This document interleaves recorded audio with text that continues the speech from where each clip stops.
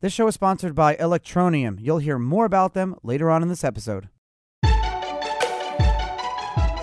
Happy Friday, everyone. What is up? I am Charlie Shrem, and you are listening and watching to Untold Stories, where twice a week I get to dive deep with some of the coolest people, not just in our industry, but in the whole entire world. Not just my guest Spencer Bogart today, but I get to interview and talk to heads of states, vice premiers, and ask them, like, why do you guys like cryptocurrency? What are you actually doing here?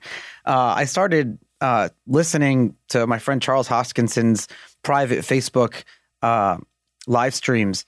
And so what I started, every time he starts up, it's like snowing in the background. And it'll be like, hey, you're watching Charles Hoskinson, always warm, always sunny Colorado. And it's never warm, never sunny, but it's Colorado. So I'm saying, you're listening to Untold Stories coming from sunny Sarasota, Florida, but it's actually freezing outside. It's like not really freezing, but it's cold for Florida. I'm wearing pants today. I have to bring out my real shoes. Yeah, I know. People were like, you're the flip-flop man. You're wearing shoes today. What's going on? Spencer, thank you for coming on the show. Thanks so much for having me. Compared to heads of state and everyone, I'm a lot less cool than that. But no, you're cooler. Happy to chat with you today. Well, you're doing coffee in crypto today. I'm doing cookies in crypto. Just eating my chocolate chip cookie. Love it. I have a workout later, so I'm allowed. All right. So you're the general partner at Blockchain Capital. Last time we got to hang out, it was pre-COVID in California. And Blockchain Capital, I've had some of your other partners on the show. You guys are known as the VC firm in the space, kind of like the pioneers of venture funding, of getting involved in not just companies and different projects, but also back in, a few years ago, launching your own security token, and really like one of the first ones to do it, a net asset value token, which was so years early, by the way, like years early. And you get to invest in and get involved in really cool things like AI and VR and the crossroads between crypto and all those different things. You got your start at Needham & Company. And and this is kind of where my first question is. I remember when you were at Needham before did I pronounce that right? Yeah, that's right. Yeah. Okay. Because sometimes I don't want to sound stupid. When you got your start there, you were tweeting a lot, and you were tweeting a lot about Bitcoin and about the industry as a whole, very critically, but also unbiased. And I think you were one of the first people that I really followed that came from this upper finance world. I think your company was involved in like 700 IPOs or something like that, some crazy number, $200 billion in transactions.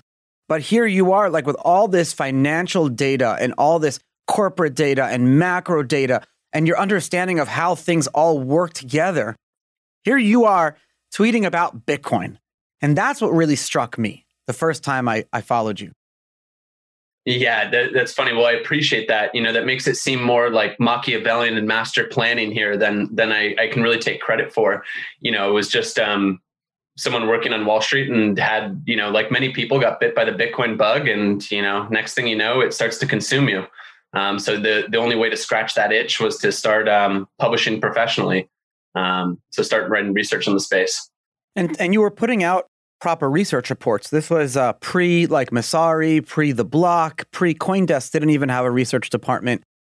What was that like, putting out these research reports? How did, when you're putting out those type, it's like writing a PhD thesis every month, right? What would be the process of formulating a concept or something? Were you trying to theorize or prove your own wanting Bitcoin to be everything that you thought it was?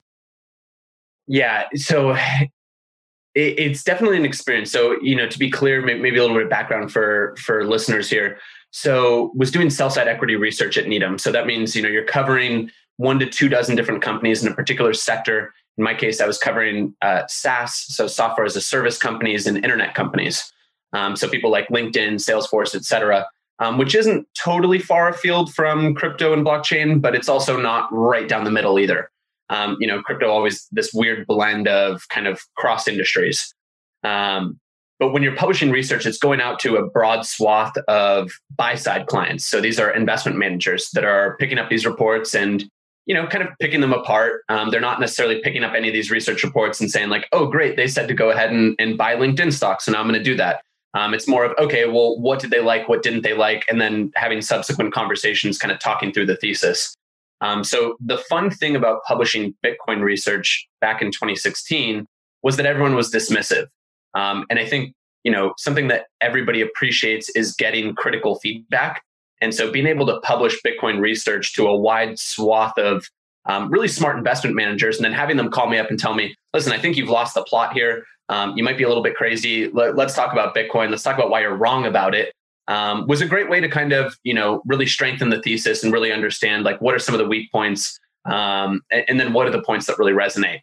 Back then there weren't a whole lot of points that resonate, but it is funny especially over the past 6 months, but really over the past few years, to watch people really change their views and get engaged with the space.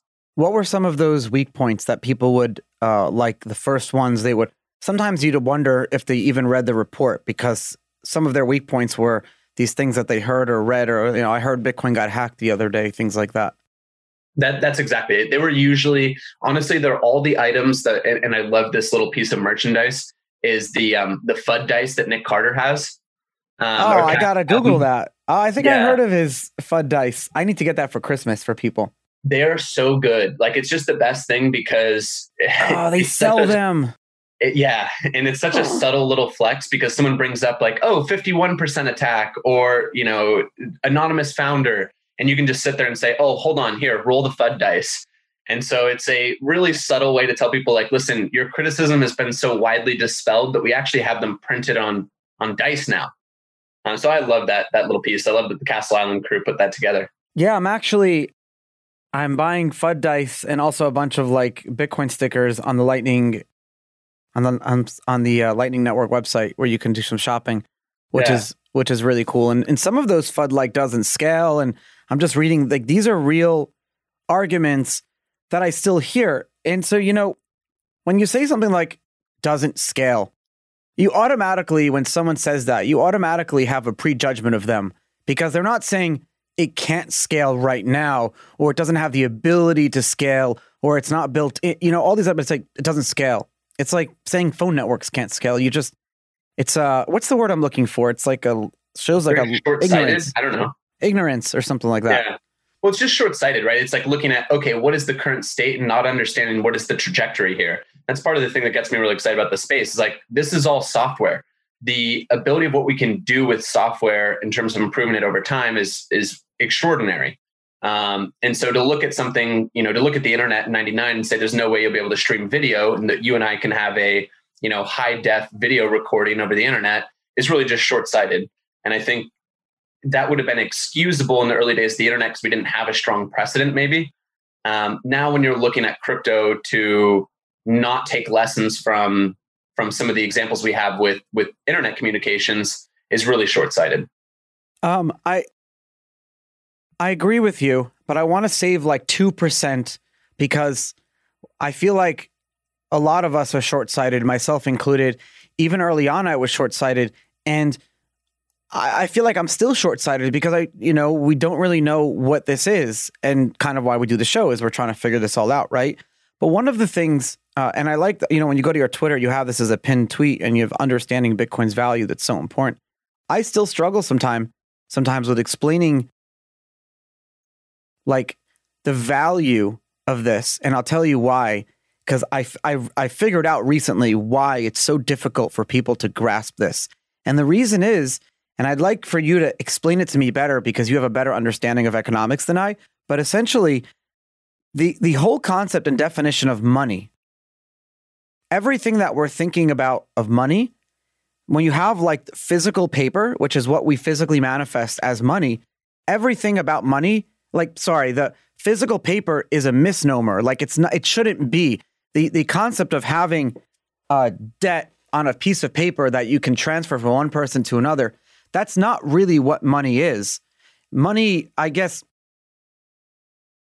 what I'm trying to say is that our understanding as human beings, as Americans or global citizens or whatever you want to say, we were brought up in school, our understanding of money is so warped and wrong that it's so difficult to understand Bitcoin, for some people, myself included early on, because our understanding of money is so wrong. So really, like, my question to you is, what was money supposed to be, or what is money essentially? Probably that's a deep question right there. I'm not sure I'm qualified to answer that level of question. I mean, I could take my own stabs at it, but that is something that I think reasonable people will debate and come up with different definitions of what money is. And to be honest, we've seen it take so many different forms over time that all of those different views can be valid at the same time. But you're right, though, that, I mean, listen, I think everyone's on the same kind of learning curve with, what is crypto, what is Bitcoin. I think as time goes by, we get more clarity as to where these things are most effective and where they add the most value. Certainly, I mean, you mentioned that you felt short-sighted early on. I absolutely did. I mean, you were involved much earlier than I was. I was on the initially dismissive camp of, listen, I think this is really cool. I want to buy a little bit just to try it, but I expect that it's going to fail, right? Like, definitely didn't appreciate the robustness of crypto as a whole and Bitcoin in particular. What is that robustness? That's something that I've not been able to really put my finger on as well. This industry and cryptocurrency as a whole has continued to grow out of the mistakes that it learns. It's like one of those, a virus that can self-replicate, or not self-replicate, can fix itself or learn from its own problems and continue to grow. So, you look at the ICO world, people said that out of this whole like negativity that was pinned, even if 1 out of every 10 people stick around, or 1 out of every 50 companies are legitimate, that will be the future of this industry. And everyone who said that was right. Here we are again. So it's like you're constantly evolving and growing. My question to you is, when you first got involved in Blockchain Capital, there were all these early portfolio companies that were invested in, and then you guys started investing in the various early stages. Where's some of those companies now? And do crypto companies have to always keep in the back of their head their potentiality of having to pivot because this industry moves so fast? Oh, for sure. Like, definitely with early stage companies, there's somewhat of an expectation, the earlier, the more likely that you're going to shift a little bit. And so hence the reason why the earlier the stage the company is, the more important that the founders are there, right? To be able to find what is that opportunity. I mean, this from your own experience as an early stage founder, that like you've got to roll with the punches, and whatever you set out to originally do, you might be very close to that, but you'll likely have to make at least some minor adjustments to there.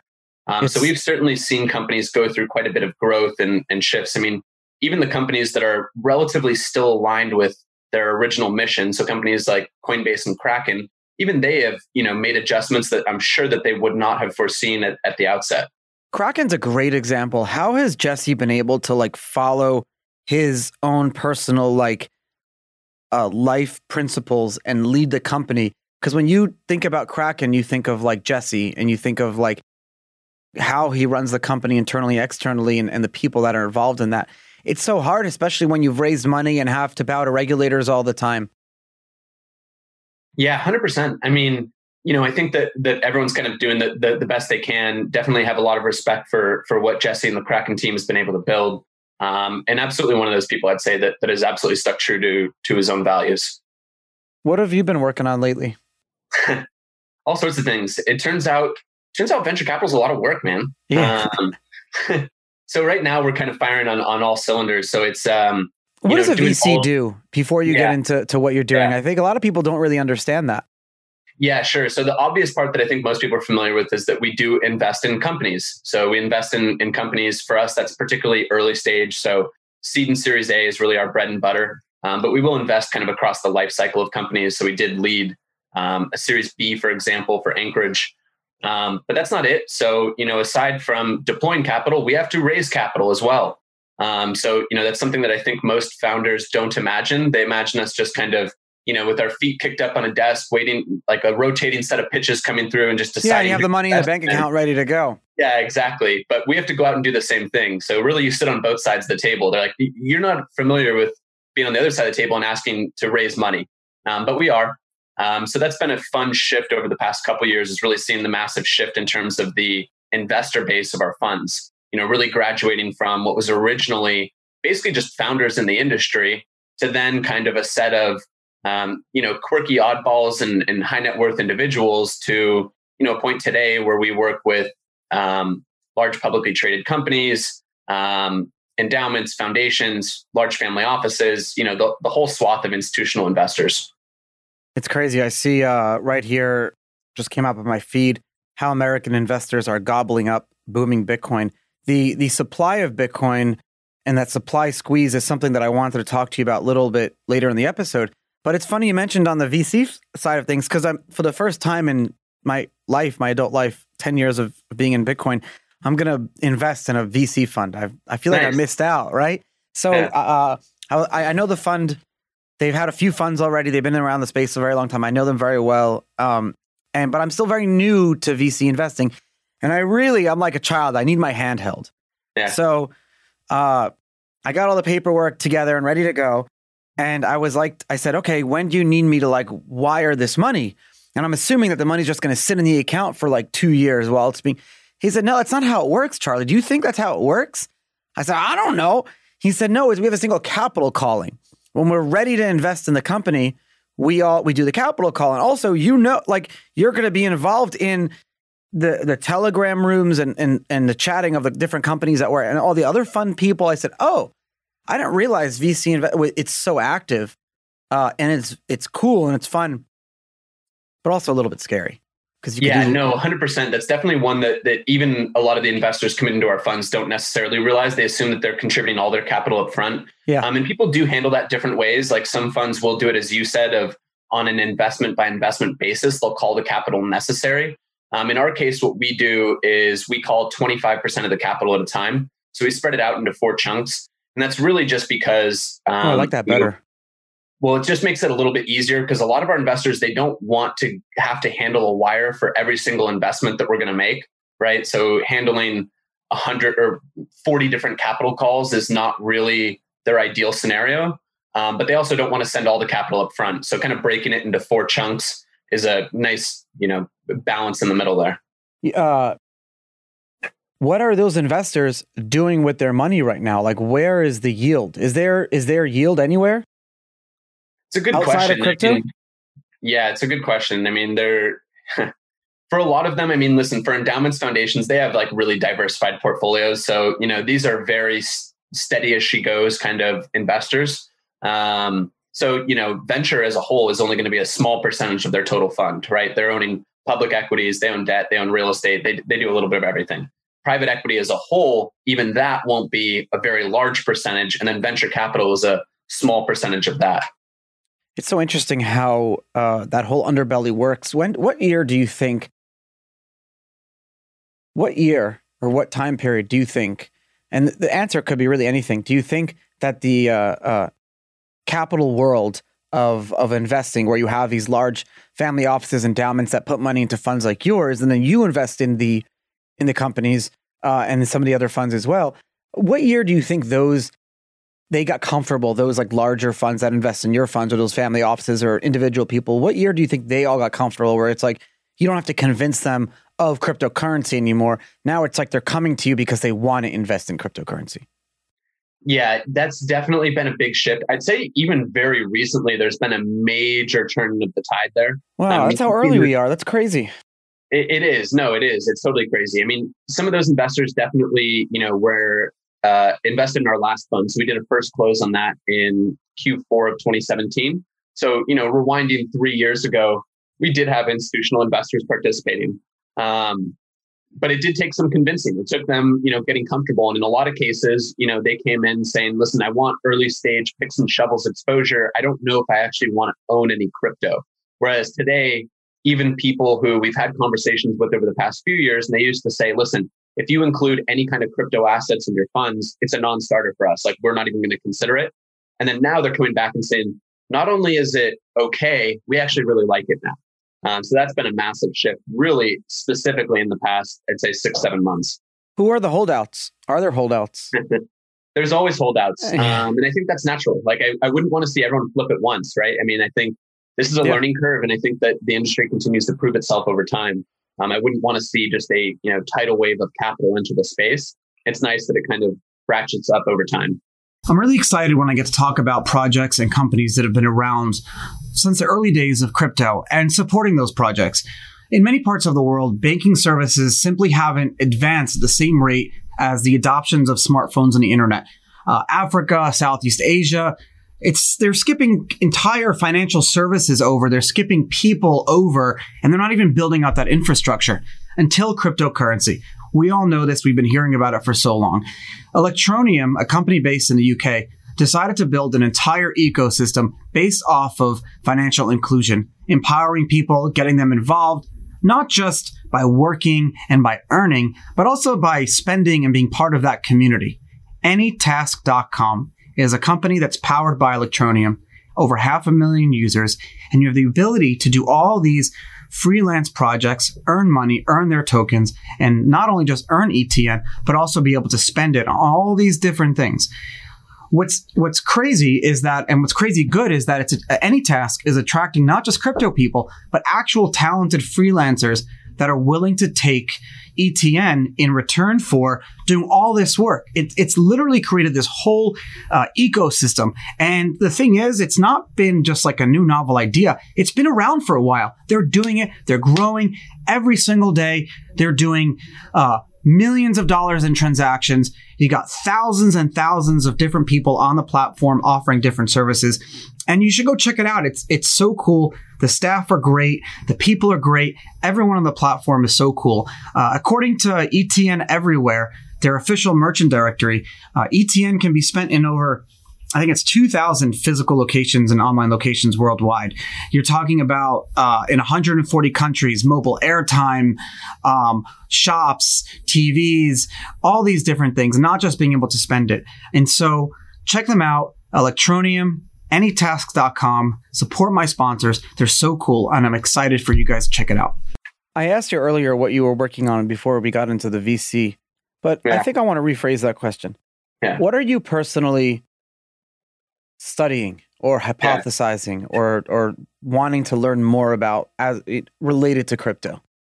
So, one, I guess, upside or downside, in terms of doing venture as opposed to when I was doing equity research. When I was doing equity research, I had an opportunity to, really spend a lot of time researching a topic, publishing, strong investment reports around it. Today, we, work with our entire research team. So there's 14 people at Blockchain Capital in total, about 10 on our investment team. I have less time to directly drill in and spend a lot of time researching any subtopic. We do that as needed on a particular research topic, but it's largely working with our team. So a lot of my time today is actually oriented around supporting the companies that we've invested in. So as they go to do their next financing, it's making sure that we walk through, where are their metrics at? Are they at a point where they can do their next financing? Who are the right investors depending on what they need? Like, do they need to build an enterprise sales organization? Do they need someone with marketing prowess? Like, what kind of a partner are they looking for? And then trying to navigate those. So it's really a lot of, kind of legwork behind the scenes of working with our companies. But in terms of the research areas that are very recurrent and heavily discussed around our table, it's obviously DeFi. So that's been the heaviest topic where, you can continue to spend hours and hours and hours and still have a lot more to go. I completely agree with that. What are you personally, before we get into DeFi, what are you personally studying though? What are you outside of your time at work? Because you have to love this industry. You have to love the culture and ideology to want to get up in the morning. Yeah, absolutely. So, I would love to be studying a bunch of other topics outside. For me, most of my free time is consumed by one, I have a 13-month-old. So congratulations. Thank you. Yeah. So taking care of him and then also just going through sci-fi books. So that's been the big binge recently. Oh, what are you reading? Let's see. So right now it's Starship Troopers. I just finished Third Body Problem. Loading up my I should have kept a list of... I stopped keeping lists of the books that I was reading, but I'm in the middle of Ken Follett's prequel. I had to go through into the Kindle to go see what it's been. Dune was I felt like everyone had read Dune before, and I was the only one in the world that hadn't read Dune. So I went through that series. And then now that I've asked people, everyone says the same thing. They're like, "Oh no, I haven't read it either." Did you? So I don't know why I had that sense. Did you ever read the Riverworld trilogy, the Riverworld book? No. by Philip Jose Farmer. So there's a bunch of them. In fact, there's one, two, three. There's more. They were in the 1970s, and I found one of them. It was like a ratted old. I never liked sci-fi that much because I never found like the connection between sci-fi and the world that I lived. Right. Same. And I remember in the prison library, I found this tattered old book called "To Your Scattered Bodies Go," and it was the first book of the Riverworld series. And this was my first real sci-fi book, if that's what you can call it. I feel like it's considered sci-fi if you Google it, Riverworld. And it was this crazy story how after all humans die, they go in this river world and everyone's naked and and there's this boat and you're living with Mark Twain. It's a crazy book. Yeah. And all the books were great. And then they made movies and everything, but 1970s sci-fi, awesome. So that's what I like, 1970, like early sci-fi stuff. Before That's what it is. It's amazing how much of the early sci-fi work is, at least has some semblance of accuracy. And I agree. I used to be entirely like, I refused to listen to or read sci-fi growing up, right? I was like, this is too removed from my real world. I want things that help me understand the world around me. And I think it's really been working in tech and working in venture capital and working in crypto that's made me understand that, listen, you need to really have an open mind as to like what might be possible in the future. And actually, a lot of old sci-fi books are just fantastic for kind of imagining what future worlds might look like. It's not just that, but it creates like a frame of reference of what can't be too, as well, because you have all these things of what heaven may look like or hell may look like, but then you have to like think them through. There's like one thing that I took away from like my Jewish upbringing is I remember learning that if in order to understand God and his ways, you would need to like be God. And that was like the cop out, I feel like, in order for when you didn't understand something that was in the Bible. Yeah, of course you wouldn't understand. Yeah. Because then you could be God. Yeah. That is a perfect one. But you did learn a lot. I did learn a lot growing up in school, like how to like frame references and things like that. Are you familiar with this new thing that's been going on, the stablecoin law that they're trying to put out last minute? Yeah.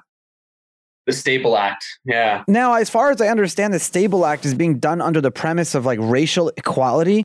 What in God's name does cryptocurrency have to do with racial equality? We are the most like our industry over the past 9.5 years of being around. We should be the shining city on the hill of what equality looks like. In terms of, and I don't have the exact statistics, but you talk about an industry where it doesn't matter like the color of your skin, who you are, where you're from, your race, religion, your sexual preferences, anything. It doesn't, not sexual. That's a terrible word to use. You can't say that anymore. Not that you can say that. My editors have to remove that. That's you can't. Sexual preference is not a politically correct word anymore. Orientation? No, because that implies that it's a preference, but really you're born with it. So it's not a preference. Yeah. So I have to go and figure out the exact. I'm not a politically correct guy, but that is a word that I think. But it doesn't matter. Anyways, but so what's the stablecoin law? What the hell's going on? Yeah, so it's funny. So I take a lot of guidance here so our general counsel is a gentleman by the name of Joshua Rivera, and he leads not just our internal legal review, but also our regulatory affairs practice. So it's making sure that we understand everything regulators are talking about. He is a very respectable and soft-spoken person most of the time. He looked at this and said, this is just completely asinine. Like, this is just so misguided in terms of what it's trying to do. Like certainly a noble objective, but just completely nonsensical.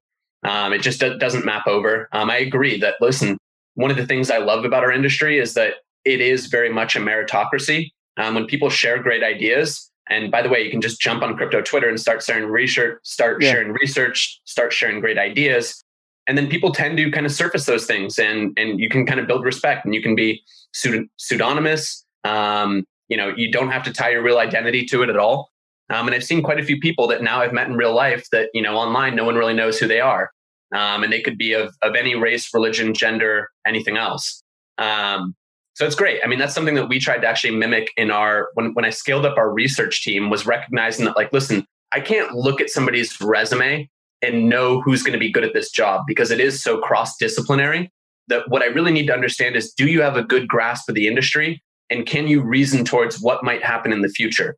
So when we scaled up our research team, I actually totally anonymized the process by giving people a timed questionnaire. What I was trying to replicate was sitting across from them at a coffee and then just speedball asking them, 5 questions really quickly and just taking quick answers to see, without doing any research, just off the top of your head, what do you think about this? And so what happened was it turned out, we had people from all sorts of different walks of life that provided the best answers. So I asked questions that didn't even have a right answer, like what's better, proof of stake or proof of work? What's the future of decentralized exchanges? Things like that, where I didn't have a particular answer in mind. What I wanted to see was that someone understood the question and could reason towards an answer. And it turned out that, we had people from all sorts of different professions that ended up excelling at that. What if someone didn't know the answer, or even not the answer, but someone didn't know how to even go about finding the answer? Did you look for rational thinking or ways, problem solving? Well, for one, I needed people that already had some grasp. Like if they didn't understand the question, then it probably wasn't going to be a good fit to begin with, because there were so many eager people. So basically when we started hiring for that, I think that we opened up our application process for 48 hours and there was 250 applicants. So I closed it pretty quickly. And then again, all that questionnaire was timed. So people only had 2 minutes to respond to each question. So they didn't have a chance to go and Google okay, what is proof of stake? Let me look it up really quickly and then formulate an answer. So it had to be something they already knew off the top of their head. That's actually a brilliant way to do things. I should have done that. Well, that was great, because then I could just look at the answers. I could just review them really quickly. I could have a sense right away from reading the answers of okay, this person understands the industry and they have a reasonable path. I have no idea what's going to happen on those. I have no idea if proof of stake will be a massive success. But what I want to see is that someone can reason for it. That's a whole nother podcast, proof of work. Yeah, we won't go there right now. Yeah. I'm not taking that bite. But I did want to talk about the supply of Bitcoin. This is something that, and it could be other coins too, potentially Ethereum or some others down the road, but no one's talking about this at all. I don't see it anywhere. I try to talk about it a lot. And I don't have a lot of data to back this up, but it's a feeling. I have an intuition that there are more Bitcoin circulating than there are in existence. What I mean by that is most people that are buying and selling Bitcoin nowadays, and especially in the past 6 months to a year, aren't buying it aren't buying the actual asset. They're not buying the actual Bitcoin. Most people aren't even, think about this, you have to buy a Bitcoin from an exchange and withdraw it into your own wallet for me to consider you owning your own Bitcoin. So on that front of people buying it from exchanges that actually handle the asset, but most people are not buying it from these places. They're going to Cash App, Robinhood, PayPal now, Venmo eventually, millions of these places around the world, all these centralized DeFi places, which I use a few of them myself. All these places are guaranteeing a certain amount of Bitcoin, but at the end of the day, I don't think that there is, right now, if every single person who thinks they own Bitcoin tries to withdraw said Bitcoin in their own wallet, there would be a liquidity squeeze. There wouldn't be enough Bitcoin yet. Now, you're getting 900 Bitcoin a day that's being mined right now, but that's not enough because that's being all bought up. It's 1,000 Bitcoin. Dude, I was doing more than 1,000 Bitcoin a day in OTC deals back in the day. It's not a lot of Bitcoin. What do you think? Am I wrong? Just tell me if I'm wrong. So for one, I can't say for certain. Me neither. That's why I'm talking to you. It's a very similar, theory of what happens in the gold market today. And I think it's very likely true in the gold market, where if everyone who felt like they had price exposure to gold tried to actually take ownership of the gold, they'd find out that it wasn't all there. In the case of price exposure, that's a good way to think about it. Yeah. And, there is some nuance there. I mean, obviously, if you're, have some derivatives exposure, you're not really expecting that you actually own the underlying. In the case of what exists today, if I had to wager, I would say that actually all of those companies that we just named, from Cash App to Revolut to PayPal do actually have all of that Bitcoin. Because I think do they have it, or do they know that they can get it? And they have enough money to get it. They actually have it, because I think it's a massive risk, because I think those companies understand that Bitcoin can move up dramatically. And if they were ever caught, like if, the classic saying of like, when the tide goes out, you can see who's not wearing a swimsuit. Like, I think everyone's aware of that risk. And that would be an existential risk to their business, which exists far beyond just Bitcoin for those companies, right? So I think that they would not put themselves in a situation where they got caught not wearing a swimsuit and not actually holding Bitcoin. You're thinking of rational people and rational companies that are based in rational jurisdictions. But you and I know most people aren't. We're not talking about like countries just in the US or just in Western countries. I'm talking about the rest of the world too. Well, keep in mind though, for some of these companies as well, though, they're powered by, some of them are powered by Paxos, for example, who's handling all of that, right? So they're actually, I think, the Paxos team. I didn't realize Paxos would actually become like, I should have invested in them back then. When I met those guys, I remember, can I tell you a story? Yeah, please. I don't want to say which person in between Paxos and Idbit, but he's one of the C-level people. And he sat me, he said, this was like I was like a month or two about to go into jail. And he sat me down on the floor of the future office. Like they had the whole floor.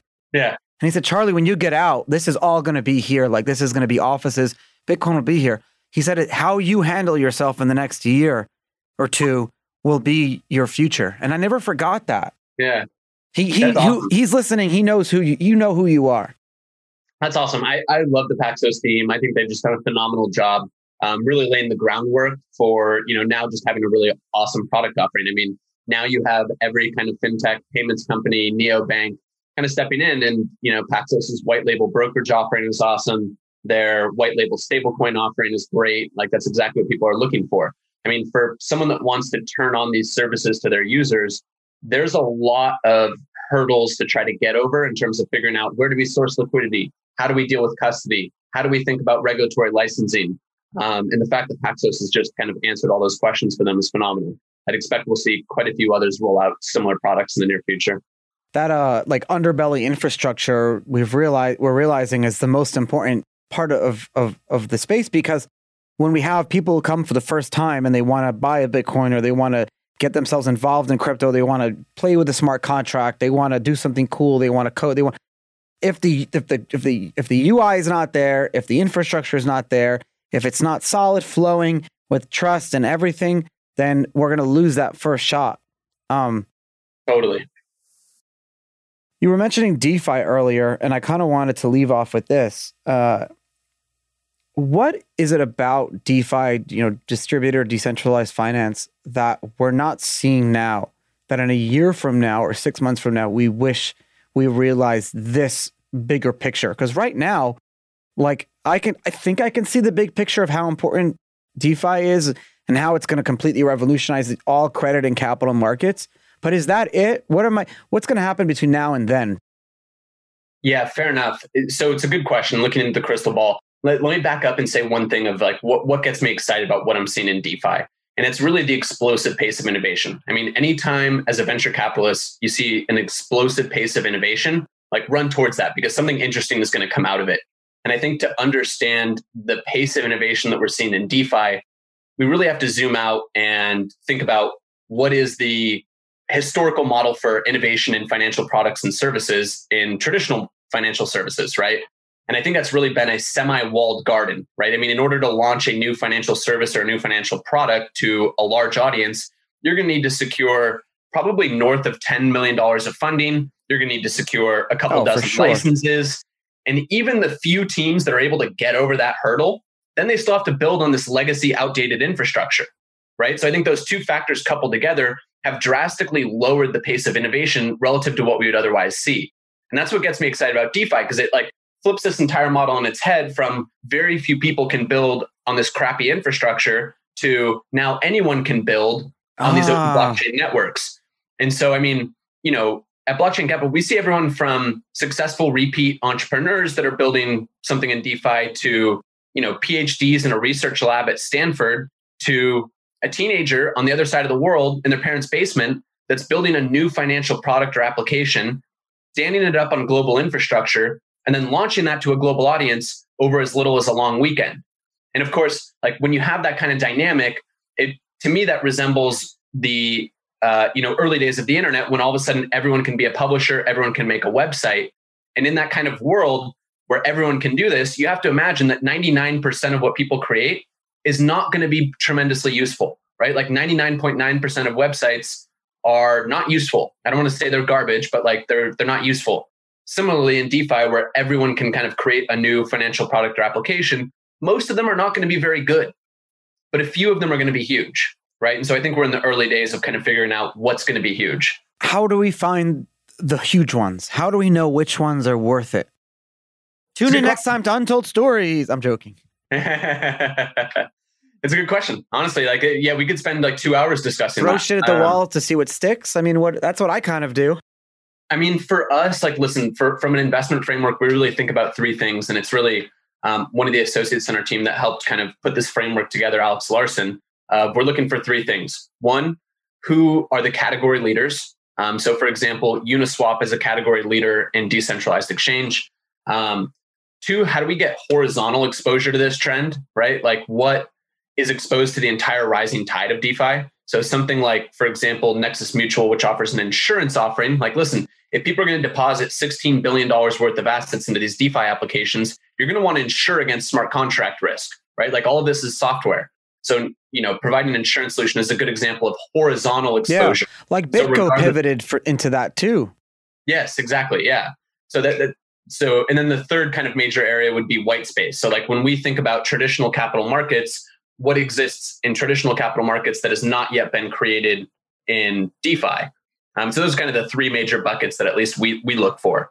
It's so cool how we can literally just recreate smart contractually. We can recreate everything in the current like credit and capital markets. And I'm such a nerd. I was reading I don't know why. I just opened up the Bitcoin white paper this morning and started reading it again. I do that. I know, dude, I'm so weird.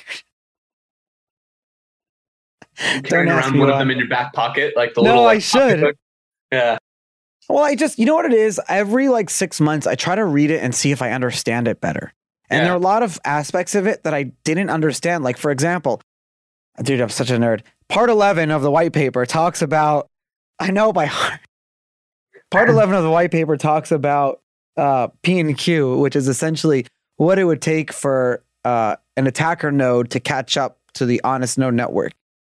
And Satoshi actually lays it out using an algorithm. He lays it out using a mathematical equation, and he writes it out. And he says, like if a QZ, which represents an attacker nodes, and I don't want to get into it, but and so I literally on my whiteboard this morning, I'm drawing it out, and I finally can say like understand that. It took me 9.5 years to understand that one section of the Bitcoin white paper. So for those who don't think they fully understand this industry or they don't get what Bitcoin is, neither do I. Yeah. We're all figuring it out as we go. Like we know some things about it, but there's always figuring out what. But that's why we're still here. Yeah. Spencer, thank 100%. you so much for coming on the show today. Thanks so much for having me, Charlie. For those listeners who want to read some of your readings, some of your older readings, read some of your newer stuff, what's your Twitter? How can they find? Do you have a blog post? Yeah, sure. So my Twitter handle is Creme de la Crypto. And then you can find more both on our website at blockchaincapital.com. We have a perspective section that includes our blog, and then also publishing some stuff on Medium as well. So you can find, I think my handle on there is Bitcom21. Perfect. So yeah, there's actually just published 2 days ago some really interesting survey data showing how the general population is kind of adopting Bitcoin over time. So I want to read that. For 3 years. So go ahead and check that out, Charlie. You'll enjoy that. I'll actually post a link to that in the show notes. Thank you for coming on the show. And thank you everyone for listening and watching Untold Stories. I should have said earlier that the show is powered by my best friends at the Blockworks Group. They're a media and production company that I trust wholeheartedly, not only because they produce my show, but they also produce like 20 other shows of my good friends. So go check them out. Go check out the other podcasts in their network, blockworksgroup.io. Spencer Bogart, Blockchain Capital, thank you so much for taking the time today and coming on Untold Stories. Thanks everyone for listening. Thanks, Charlie, for having me.